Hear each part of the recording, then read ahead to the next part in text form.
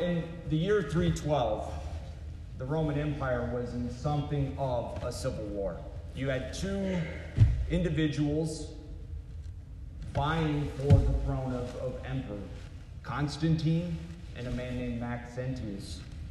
Maxentius had captured the city of Rome. He had declared himself emperor. He looked like he was probably going to be the winner of this somewhat civil war. Well, Constantine did have an army with him, and he camped outside Rome, and the night before these two forces met in battle, he had something of a vision. And he saw a cross of light and a banner under that cross with the Greek inscription, "In this sign you will conquer." Now, Constantine at this time, he was not Christian. He was still a pagan. But nonetheless, he ordered the next morning all of the soldiers to paint the cross on their shield. And the rest, as they say, is history.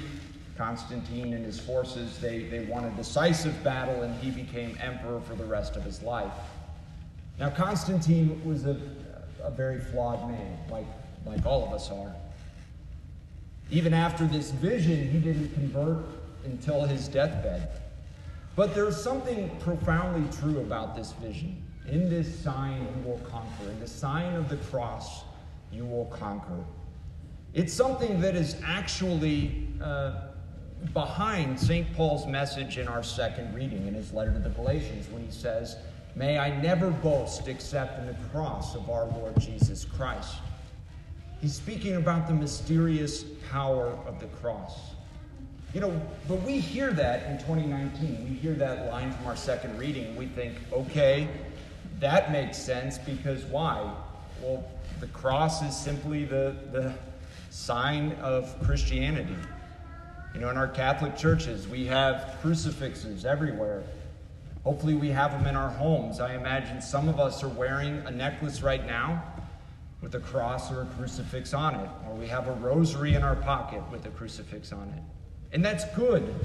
We should have those symbols around us to remind us of what the cross stands for. But one very small downside of that is that we can be desensitized into how bizarre St. Paul's statement is in our second reading. If we were a first century audience and we heard somebody saying they were boasting in a cross, we would think it sounded ridiculous. The cross wasn't just a torturous way to die, or a cruel way to die. It certainly was that, but it was also seen as a shameful way, the most shameful way to end your life. Imagine if it was your brother or son or friend who was executed, who died rejected by church and state, seen as some villain by society. Nobody in their right mind would boast in that. Yet Paul does. Why? The cross is a mystery. It's a paradox. It's something that at first seems ridiculous, but when we look closer, we see the deeper power of it. On Good Friday night, it looked like it was the end of Jesus of Nazareth. It looked like it was a disaster. Maybe some people began to think the Pharisees and scribes were right when they said he was a fraud all those years. But then on Easter Sunday, his followers would have begun to understand that what happened on Calvary wasn't this disastrous defeat, it was actually this incredible victory. That by his cross and resurrection, Christ conquered. He conquered sin and death and the devil, the greatest enemies mankind has ever and will ever face. And we're given an opportunity to share in this victory, in this conquest, by uniting our life to his. By uniting our life to Christ through a life of prayer, through the sacraments, through striving to follow his commands, we too can share in his victory.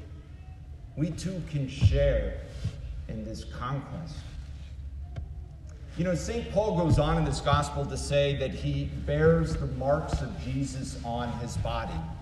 And it's not obvious what he's getting at in the English, but in the Greek that he was writing in, it is. He's talking about branding marks.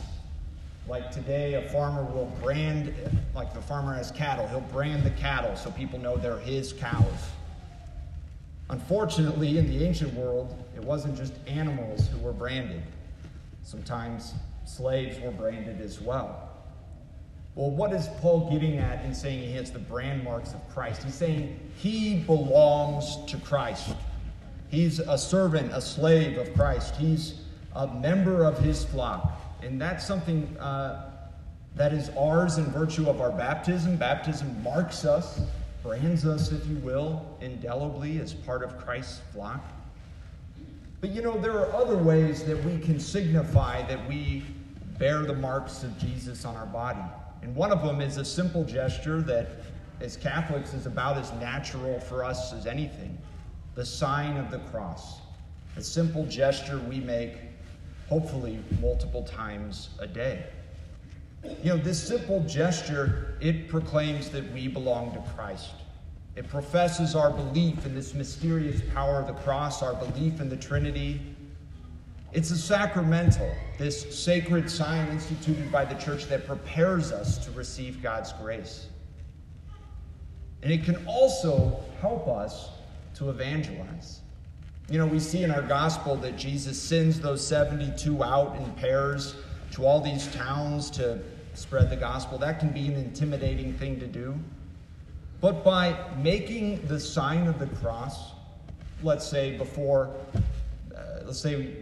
we're out in a restaurant, right before we make the sign of the cross and we say the meal blessing. It's a very simple way to evangelize. I'll share a personal story about this. So I mentioned that I went to KU, and I was in a fraternity for 4 years there. And after a couple of years, I decided, you know what? We never pray before we eat as a house. I'm just going to do it personally. I'm not going to make a big deal or a scene about it. I'm just going to, quietly make the sign of the cross and pray before meals. And I got one or two strange comments at first, but after a while, people just let it be. By the end of my time there, I did have a couple of guys come to me and express their appreciation for me for doing that. Now, I don't know that any big conversions were brought about it, but this simple gesture was a way to bring Christ into a frat house. And I don't tell that story to hold me up as some example. I'm not. I do it to show the power of this simple gesture, the sign of the cross. In this sign, we will conquer. You know, there are many people in the world who want to tell us to keep our religion out of public places, right? But we can't do that. The gospel calls us to bring it to every nation and every people. We should never be ashamed of the cross of Christ. It should always be our greatest boast. In the Gospel of John, Jesus said, "In the world you will have trouble, but take courage, I have overcome the world." The sign of the cross is the sign that he has conquered, the sign that he has overcome the sin, the death, the evil of this world. It's a sign of our greatest hope. So may the cross always be our greatest boast.